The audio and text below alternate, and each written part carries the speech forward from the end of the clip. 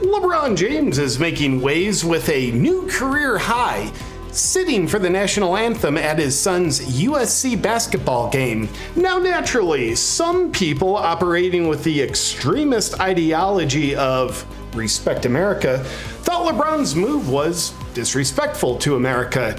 Yet LeBron seems to feel good about it, as he doesn't respect America. With his billionaire status, hundreds of millions of dollars of his wealth has come from his endorsement deal with Nike, which pays him with profits that come from their rather large margins due to using the sweatshop labor of oppressed people in China. Profiting to the tune of hundreds of millions of dollars off of oppression, there's nobody better to listen to about oppression due to his first-hand experience doing it. And we send our sympathies to the king for his oppression.